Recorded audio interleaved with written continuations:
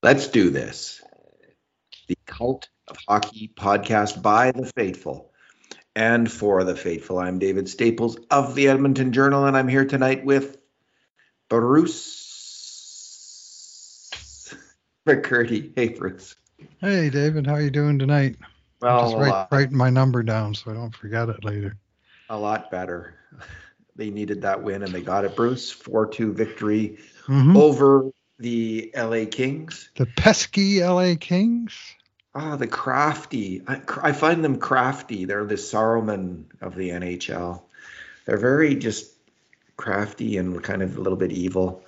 And they figure out ways to sneak out. They almost snuck out a victory tonight, Bruce. They came very close, even though they really weren't in this game fundamentally. Their goalie kept them in this game. They were by far, this game wasn't as close as the first game. This game, the Oilers were really dominant.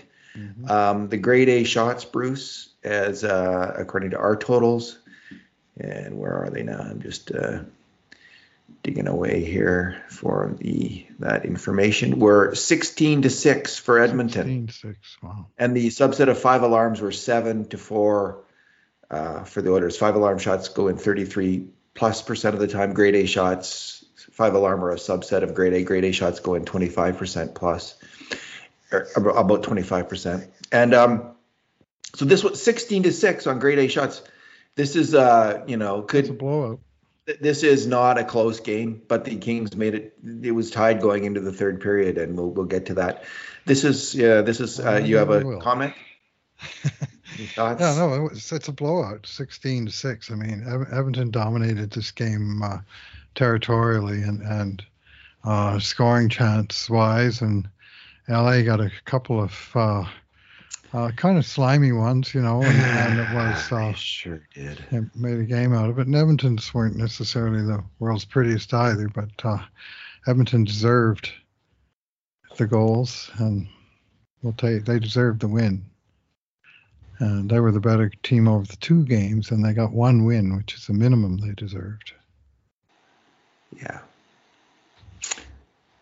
All right, Bruce, we will go now to our 2 good things, 2 bad things, and 2 numbers. And because it was the biggest win of the year, which they will all be from here on in, that's every win is the biggest win, is 2 good things each. What is your first good thing, Amundo? Yeah, it's Leon Draisaitl, who I thought came out of the gate like a man on a mission. I think Arna Ryan Singh may even have referred to him at that as one point, but that certainly he was very involved in this game. Not a perfect game. He did take 2 penalties. One kind of dumb one for slashing after he was quoted, or he actually said on camera about 15 minutes earlier that they need to be smarter and stay out of the box. He takes the first penalty for slashing, but he also scores assist in a goal in the first period as well to have the old style Gordie Howe hat trick, goal, assist, and penalty before the first intermission. And he was very physical force in this game with how many 5 hits to lead co-lead the forwards on the Oilers, and he was laying the body on. He was battling for pucks. Even when he got beat not for, I didn't see errors of omission, but he got just lost battle here and there, like on the 1 goal.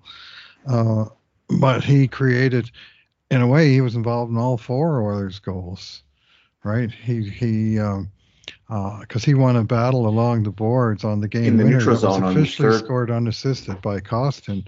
But the reason Kostin got the puck was because Leon kind of stripped it off whoever the LA guy was who had it out there.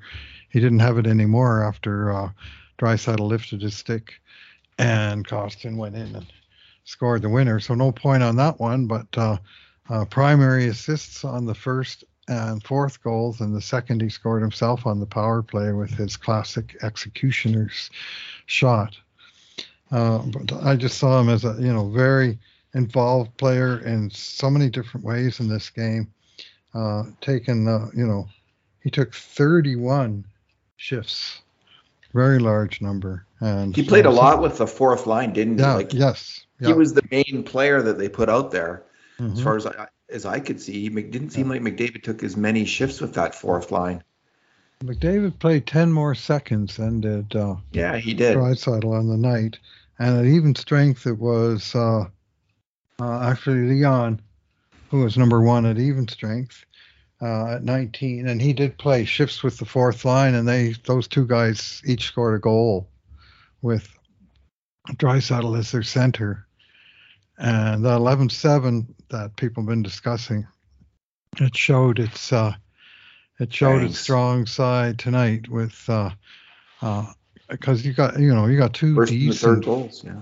two decent fourth line wingers in Ryan and Kostin, but all of a sudden you drop a world class center in there like Draisaitl or McDavid, and the Oilers have other options as well. And all of a sudden, those guys are a little bit more dangerous. And in this case, both Ryan and Kostin capitalized and were able to score, two of basically the two of the two Edmonton 5-on-5 goals in this game. And both came from that fourth line that only has two players on it. They were the two guys who scored at 5-on-5. So Yeah. hats off to Jay Woodcroft and staff for getting that part of this game figured out. Indeed. Leon Draisaitl, of course, a goal and 2 assists. And as you say, he won the battle that led to Kostin's goal. He led the team with 8 major contributions to grade A shots, and many of them were 5-alarm shots, Bruce. Mm-hmm.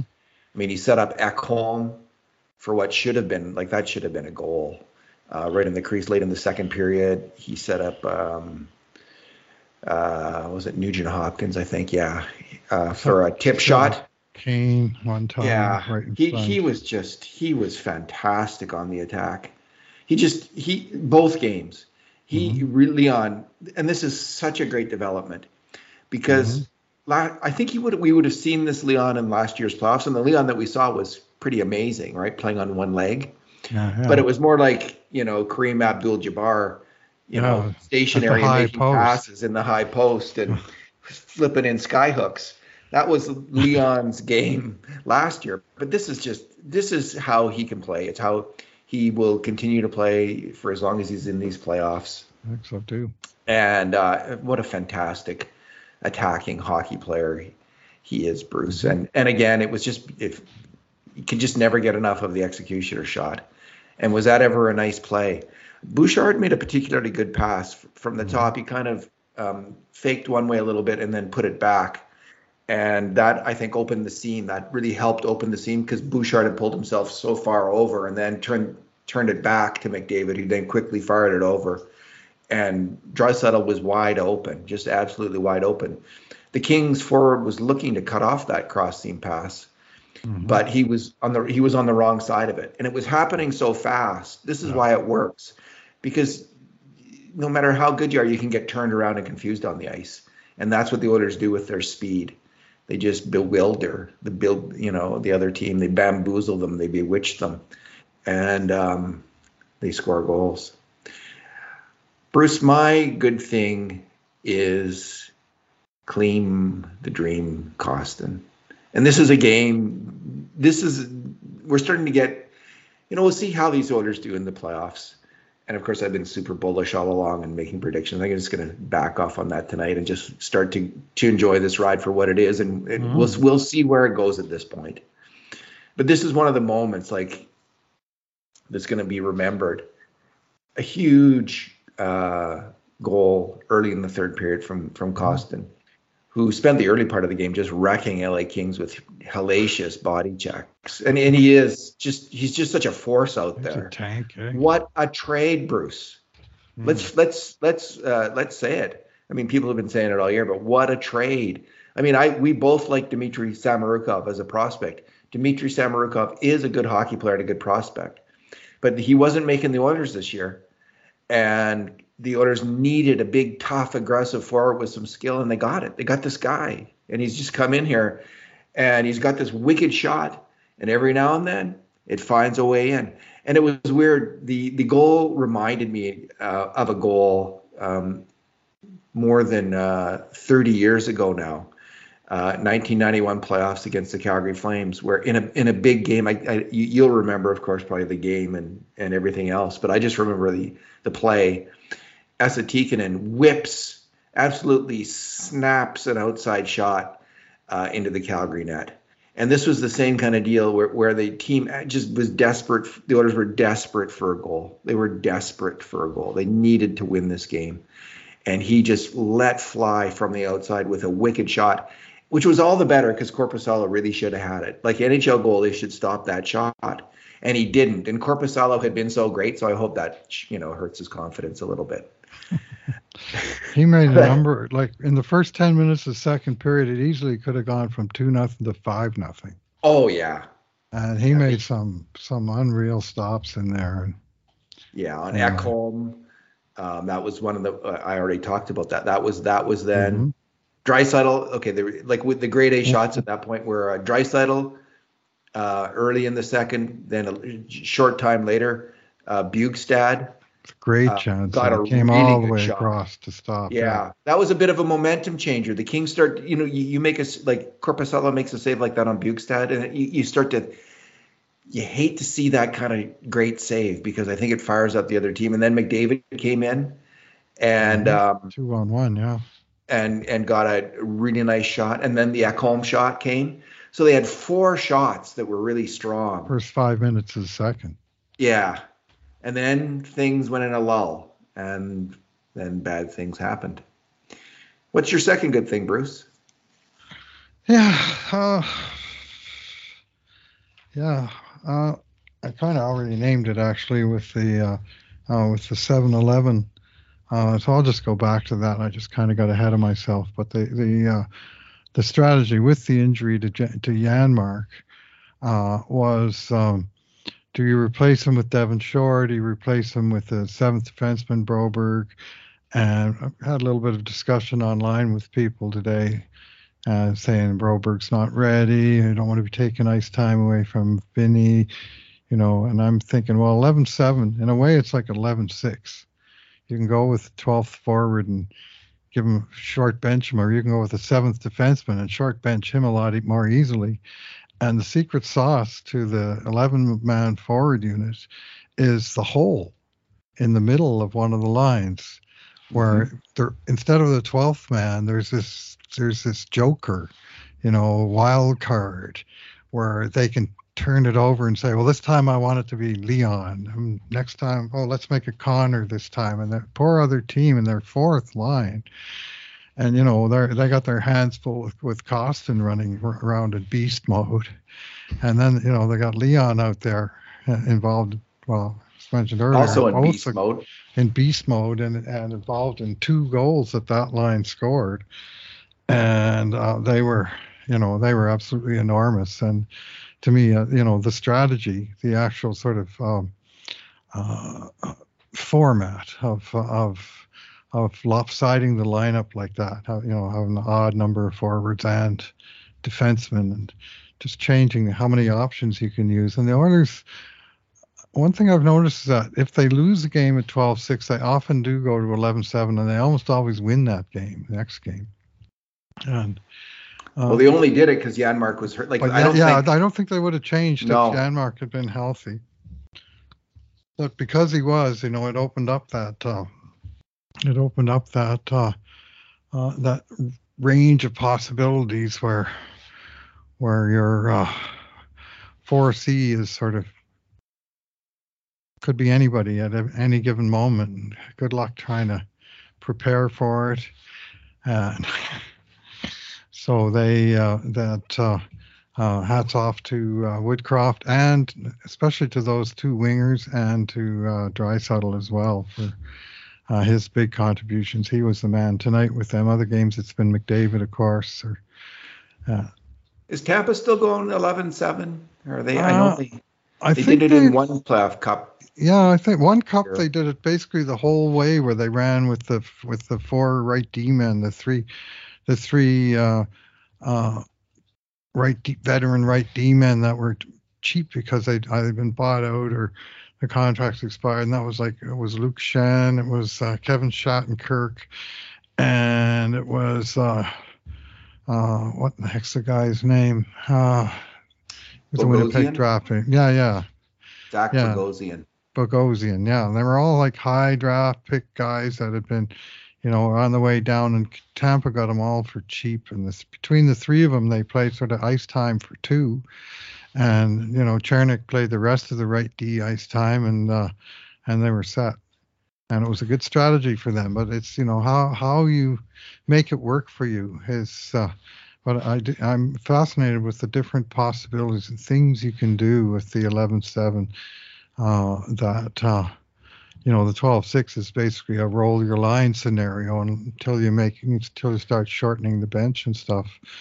But the 11-7 is, even as you roll the lines, you're forced into doing different stuff, and then the other team is forced into coping with that different stuff.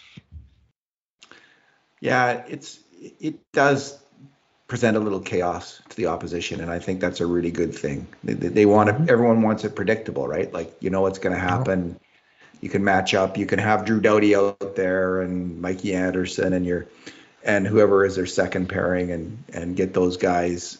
But it just throws off those matchups quite effectively.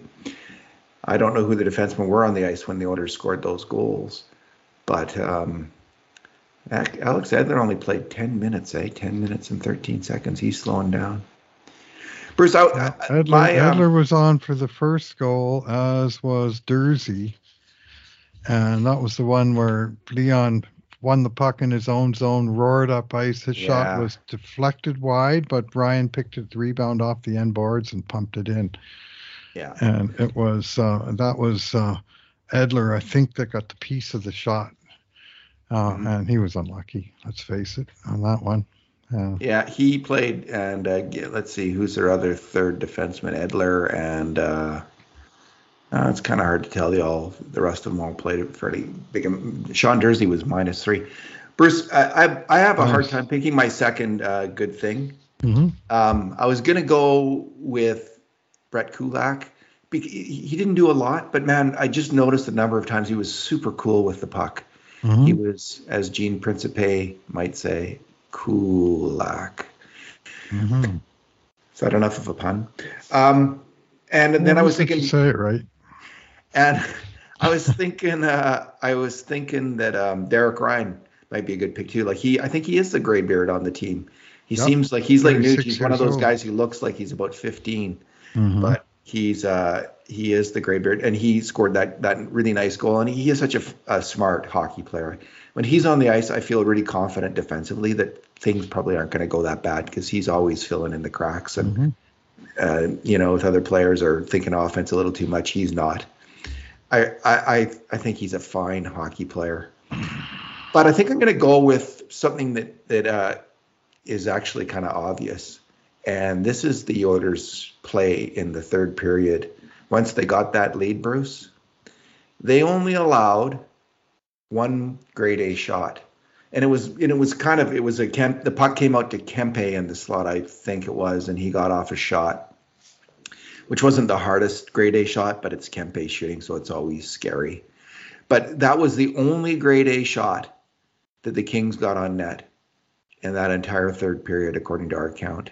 And the Oilers, after Kempe's shot, after Kostin's goal, the Oilers got 3 grade A shots by Kane, Nugent-Hopkins, and Hyman, and then finally Kane's empty net goal.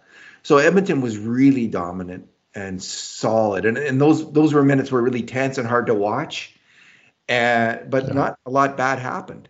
There wasn't a lot of bad happening out there, and there was one shift where they really were putting the boots. DeHarnay was out there, but it was good DeHarnay was out there because he stopped to it. Thumped, he busted the cycle. They just couldn't get it out, but that was great to see, and it was great to have him out there. So that was a really good thing. Even though they had given up the lead in the second period, in the third period they did not, and they played solid defensive hockey and thumped the Kings in the third. Yeah, they were to me the better team in all 3 periods, although each period was 2-0 and all 6 goals were scored at one end of the ice. But it was, the Kings, there's no way there was a better team in the second. But when they sleezed in those 2 goals late, I was really starting to think, what's going on here? Is this going to be one of those series? But It nice can to, happen, right? It's hockey. yeah, oh These, yeah. Jeez, I watched the Winnipeg series 2 years ago, David, and yeah, I still can't believe that was a sweep. that was a tough one, Bruce. What is your bad thing, Bruce? Yeah, okay. Well, I'm going to microanalyze Stu Skinner on the 2 goals against, and I'm going to let you worry about everything else that happened before if you want to make them or one of them your bad thing. I just didn't like Skinner's technique of sealing the net, which he failed to do on both goals, which is why the goals went in. And the first was the guy that went right across the face of goal, and that was Philip Deneau, who had another a sneaky good game tonight. That guy's a heck of a player, Philip Deneau. And this was a good play. And he went across the face of the net and he got one shot. And then he got the puck back. And it seemed like forever for him to shoot. And Skinner was down. He had his pad across the sealing the ice. He had his glove on top of his pad, but he didn't have it pushed out at all to cut the angle down towards the puck like he could have. He could have moved his arm forward. And he kind of rested his glove on his pad. And then there was this little hole like this big that was between the corner of his glove and the top of his pad. And guess where Deneau slips his shot? Just over the pad, just through that little tiny puck-sized hole and into the net. And to me, that's a technical error, and the goalie coaches in the audience can fill me in if you care to, because I'm always willing to learn. But to me, his arm should have been forward in front of the pad and formed a more solid wall there rather than just kind of making the wall taller, but with a chink in the armor to actually get the glove forward and cutting down the angle on the puck. You think he should And have tried to stab for the rebound to smother it? no, I just think when he was sealing the net, I think he was missing a brick, and that's where the puck went. He just didn't seal it, and his glove just wasn't it just didn't make the good seal. And then on the second goal, which was Velarde's goal, where to me it was a grade A chance because he was right in on goal. He deked and he banked it in off his skate before Skinner could call it. But Skinner actually he didn't seal the post on that one. He got his skate back to sort of one puck width in front of the post, and guess where the puck goes? Off his skate and in, dribbles in, because there's enough space there for the puck to fit. And it needed to bounce to go in, but if he's got his skate right up against the post, that doesn't go in. And again, maybe there's a technical reason that, he just ran out of slide and he didn't quite get there, whatever it was, but it was 2 out of 2 goals scored from like 1 foot in front of the net, and both times because the goalie wasn't able to seal. And to me, that's it's a fundamental error, to be frank. And he was in the right place, but he wasn't in the right position. I didn't love the first goal against, but he did stop the first break-in chance. I mean, point blank chance, and then the rebound he doesn't get to. And he sometimes can seem a little stiff on those plays, like he's a bit of a statue as opposed to moving more emphatically. But I just wonder, is that the style? Like you're supposed to, like he's following some kind of goaltending tenet that I don't know, which is entirely possible. The second goal, Bruce, I didn't like that. I just thought at that point the shot's a grade B shot. Like he's Velarde's worked his way behind the net, and he's last gasp a tap. It's like a wrap around attempt at that point, and he just doesn't get his skate there. He just blows it. So that's a clear mistake by the goalie on a grade B. If this is a breakaway shot, and he beats Skinner, then it's not a major error. So by the time he takes the shot, to me, I don't think he's trying to score, but he shouldn't, because the goalie should stop that. And because the goalie should stop it, it's because it's a grade B shot. It's because it's coming from behind the net. and it's a desperation chance. So anyway, I didn't Lots like of goals it. scored from behind the goal line these days, and shooters But and snipers like Velarde use that space to deliberately try and bank it in. McDavid scored several goals like that, and I don't think we scored them grade B shots. I think this is giving too much credit to Velarde, and he just got lucky, and Skinner made a bad play. He should have stopped that. McDavid puts them off the back of their heads on purpose. Yeah. Velarde just jammed it there, and he got lucky. Well, Jimmy Fox, the Kings color guy, he was on today on one of the radio programs, and I think maybe Staffers Oilers now.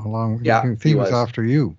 Yeah. Now that I think about it, and he was saying that Velarde and Fiala, the two Kings who missed Game 1, are the Kings' two best one-on-one players, and that Velarde would be back tonight, and he thought he would make a difference, which he did. And I mean, he's very slick with the puck. And anyway, he fooled Skinner there. But if Skinner jams the skate to the post, nothing bad happens. But it didn't quite work out that way. So Skinner made some good saves. I'm not saying he had a crappy game. I'm just saying to me, he didn't seal the net on both LA goals. And when he's really on top of his game, sealing the ice and the post are things that Stu Skinner does exceptionally well. I gave him a 6 in this game. And I bet you some people will be mad about that, but that I didn't give him a high enough mark. Yeah, that's true, Bruce. You can't worry about that, can you? Some people will say you gave him too high of a mark, David. There's no winning sometimes. Yeah, that's true. I thought it was fair because I think he didn't get a lot of tough shots. He let in a bad goal. Got the W. Yeah. Yeah. Made a couple good saves down the stretch in the third. You're not even necessarily grade A's, but tricky shots through, traffic and stuff. Anyway, that's enough said about what he did wrong. He did lots right. He did lots right. I liked his puck handling mostly too. I think I only gave one player a failing grade. Connor Yamamoto. Yeah. Yeah, he didn't do much. A bad thing? No. He just didn't do much. He didn't do anything bad necessarily though. So, but I just thought you got to do more. You got to make him. My bad thing is the Kings comeback as well, and it's two plays on them that I didn't like. I didn't like Leon's play. I think he was thinking too much offense. He's entering a puck battle. And it's not that he loses the puck battle necessarily. It's that when he loses it, he's flying by. He's way up the ice, way out of position then. You're up 2-0 again. You're up 2-0. It's even strength. Second period's winding down. Just stay in the slot. Stop on the puck.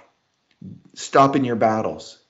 And don't be worrying about charging up the ice with the puck. And both he and Kevin Bieksa pointed this out between periods, both Draisaitl and Kane were flying up the ice. Leon after losing the battle, and then there's a 2-on-1 down low, and Ekholm Bieksa criticized Ekholm for leaving the front of the net, going into the corner when it was a 2-on-1 down low. It was a very fast developing play. I'm not sure if we did blame Bouchard. I'm not sure actually he had time to do anything on it, but Leon lost the battle. It's not just, but he lost the battle because he skated through the battle. Sometimes skate through the man instead of going for the puck in that position in your own zone with a lead like that. Take the man. Don't worry about the puck. So the second one that why don't you go ahead because you wanted to, if you wanted to defend. Yeah, well, I didn't think he made that bad of a play there. He was busting his butt coming back, and what he tried to do that didn't quite work was, the pass where the puck was well beyond him, and he had to reach just to get a hold of it. He tried to reach, flip it by the guy, and spin behind him, which is similar to moves he made in the first period. I think 3 different times he took a pass that was way offline that he was able to control and turn up ice, and one of them turned into a goal. But anyway, on this play, he tried that, and whoever the guy was that was on him just saw it off and got a piece of the puck, and LA was able to keep it alive. To me, yes, he made we charge him with an error on it, but I don't single that out as being a terrible play. It was just he got beat. This is his style of play, right? Like, Hmm. and it often, like you say, it often works out, and it works out fabulously. Mm. And he is a great attacking hockey player. I'm nervous when he's on the ice in his own zone because there's, you just don't. We're not going to get, Scott, Nick Bugstad or Derek Ryan just straight ahead fundamental defense. We're going to get Leon in all phases of the ice, and he is a spectacular hockey player, spectacularly brilliant, but he can make some spectacular errors as well. Is how I would Sometimes, put yeah. it. I didn't see this one as that, but Fair enough. I did, but mhm. maybe I'm a little bit hard on him for this very reason that I've pointed out. I'm looking for it. It's possible. Bruce DeHarnay's play, of course, is the other one, and he just got caught, as defensemen will do, by pesky aggressive forwards on the back check, and they strip the puck off DeHarnay, and they go in and they score. And DeHarnay, he hasn't had that many bad moments like that in the 30-some games he's been in the NHL, but that was certainly one of them. That was not good. That was very bad, and the Oilers, he paid the price with a goal against there. So I'm glad he seems to be able to shake it off and just keep going. He's a good hockey player. He really adds a lot. He adds an element to the team that they badly need, but on that play, he was not. He got caught. Yeah, yeah. And he was, I mean, you've got Connor, Leon, and Kane all out there together on that play. And you have Vincent DeHarnay uh, picking up the puck behind his net on the left side, circling out behind the net, skating it up through the defensive zone, and then uh, as he finally gets to passing it, uh, he holds it for a split second, and the guy back checking hard, gets a piece of the pass, and it comes right back, and then he's beaten. Only comes back, and it's trouble. But I'm just wondering, that puck needs to be funneled up the boards quickly. When he comes around the net, it shouldn't be Yeah, any kind of a race. As soon as he comes around the net, just dump it up near one of those guys. They're going to get it, and they're going to make a play with it. yeah. If I've got Connor, due respect to Vincent DeHarnay, who I love as a player, but if I got him on the ice and Connor McDavid on the ice and Leon Draisaitl on the ice, I can think two of the three guys that I prefer to have carrying the puck. And neither of them is named Vincent. Bruce, what is your number? Yeah, my number is, what is it now? 7 minutes and 44 seconds is one number. 53 seconds is another number. And 1-0 is the third number. 7:44 is the amount of power play time that LA had in this game, which included 4 minors, 2 of which were overlapping in a 16-second 5-on-3. So they played 16 seconds shy of 8 full minutes, but 16 of those seconds had a 2-man advantage. And they didn't score. In fact, they only had 3 shots on net in that entire time. And meanwhile, Edmonton was the one that had 53 seconds. 53 whole seconds our power play got tonight, David. That's good. And the new rule seems to be, well, we'll give Edmonton power plays until they score, and then the whistles go away for the rest of the night. Because once again, Edmonton got nothing after the first period. And adding those numbers together for the 2 games, we have 16 minutes and 6 seconds for the Kings on the power play, 3 minutes and 20 seconds for Edmonton, and we haven't even got to California yet. New rules. Yeah, new rules. Enough I saw said. someone made a joke. We've got it was some joke like, we've got to invent some new rules here. Mm-hmm. Prevent the Oilers from winning. 16 minutes to 3. That seems fair. I mean, I do think Oilers should probably have deserved the majority of penalties on balance, but 10 power plays to 4 seems a bit much. When All they did right. get one, they made him pay. That was a great power play, and they scored. They got the same number of shots, 3, in their 53 seconds that LA got in their 7 minutes and 44 seconds, and Edmonton got the goal that LA Uh-huh. couldn't get in a 1-goal win. I mean, this was a big win for special teams tonight. That was a beautiful goal. That's for sure. All right. Bruce, my numbers are 9, 6, and 10. Matthias Ekholm, 9 hits. Nice. And there was one crunching one on Arvidsson that I recall off the top of my head. He's a big physical player. Former teammates. He's been a little less in the playoffs, a little less obvious than he was in the regular season, but he's playing really solid hockey. He and Bouchard played very well together tonight, and I gave them both 7s for good games for both those guys. 6 was the number of block shots from Darnell Nurse, who I think I also gave a 7. Was tempted to give him an 8. He played more than 26 minutes for the team. He was fantastic. Few mistakes on defense, but he's just really playing aggressive, dynamic hockey out there and generally getting the job done. 10 is the face-off wins of Nick Bjugstad. 10 out of 13 face-offs he won. It's the kind of thing you don't notice as the game's going along, but it's really those are important battles, and he's an important player on the Oilers. He's a solid penalty killer and a solid even strength hockey player who almost scored a big goal tonight, robbed by Korpisalo. Well, when they were 3-on-5, it was Bjugstad that they put out there. Face-off was on the right dot, and you'll see that for the whole series. You know that on the power play, the first face-off is always the choice of the power play team. That's why every single face-off Edmonton's taken all season to start a power play has been on the left dot. It's either Leon or Connor, but it's always one of the lefties that's taken the draw, right? Mm-hmm. And so having that right shot pivot is a big thing. And they had, Derek Ryan as, a small, not so strong guy. And then they got big Bjugstad. So they had that 16 seconds. And I'm thinking, geez, they win the draw here, circle around, pound it in like they did in the overtime the other night. Then they still got a power play. And all of a sudden it's 2-2 and we're trying to kill a penalty to get out of the period tied. And Bjugstad made a strong play on the face-off. I'm not sure they credit him with the win, but what I can tell you he didn't do is lose it. He was able to saw that thing off, and it wasn't one of those things where it was, whip it back to the point, tic-tac-toe in the net. It was like, nope, struggle to get it off the draw. And by that time, the other Edmonton players, all 2 of them, are at least in position that they want to be, that they're going to force them to work it around a bit. And by the time they've worked it around a bit, here comes the Draisaitl out of the penalty box, and it's now a 5-on-4.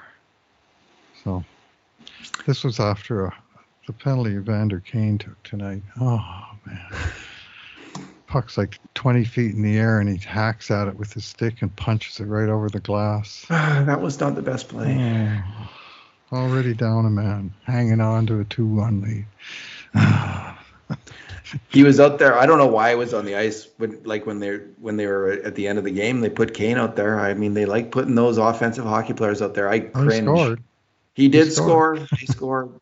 He scored. I just think those guys, they just have the instincts of offensive hockey players. And anyway, they scored though. So all's well that ends well. We'll criticize that move on the night that it fails. I won't complain tonight. Well, I should give him credit. I guess it worked tonight. Here I am wrong, proven wrong. Yeah.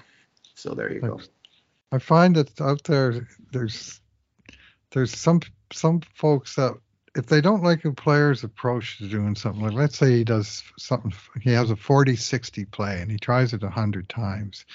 And there's some people that will hate the play all 100 times because they think it's a bad decision all 100 times. And there's other people, and I'm actually in this category, that hate the play the 60% of the time it doesn't work. But I'm prepared to give grace for the 40% of the time that it doesn't work, right? It may be a bad decision, but if you make the play, more power to you. So I'm in the kind of the 80-20 camp. Uh-huh. If they make it 80% of the time, 100% of the time, I'll be okay with them trying it. Right. Okay. But if they don't, if they make it less than that, then 100% of the time I'm thinking, and if they don't make it, I get upset. All right, Bruce. The next game is Friday night. No, what night is this? Yeah, this Wednesday. is only Wednesday. I'm Yeah. totally confused now. Friday in Los Angeles, and Here we go. we got the full California treatment now. Yeah. On Good luck. Friday and Sunday, and realistically, they have to win one of those two games. Ideally, they just go out there and Win both. make the statement and win the game, and then win the next game. One at a time. But let's get the job done. I do think they're the better team through two games, and the scoreboard doesn't really agree. 1-1, but by statistics, Edmonton's been the better team, and they've been ahead the whole time. LA has not had a single lead in the series yet. So it'll be interesting. Yeah, it'll be interesting to see. Score effects should be driving their stats up, and still Edmonton's got the advantage. Yeah. We'll see what happens if the Kings do get a lead. It could be tough for the Oilers, so we'll see what happens then. Mm-hmm. Anyway, I've been bullish on the Oilers all year. I'm not going to change now, but you never know what's going to happen in the playoffs. You really don't. And this is what's been driven home to me again. As optimistic as I am, you're playing a cagey team, a good team, a smart team with a good goalie. Things can go bad. So this is the reality. Bounce here and a bounce there, like game one. Yeah, exactly. And and it doesn't, when the difference is narrow. That's even the bad teams win like 40% of their games, right? Indeed. So, Bruce, let's leave it there. Thank you for talking tonight. All right, thanks for listening, everyone. And in the meantime, and in between times, this has been another edition of the Cult of Hockey podcast.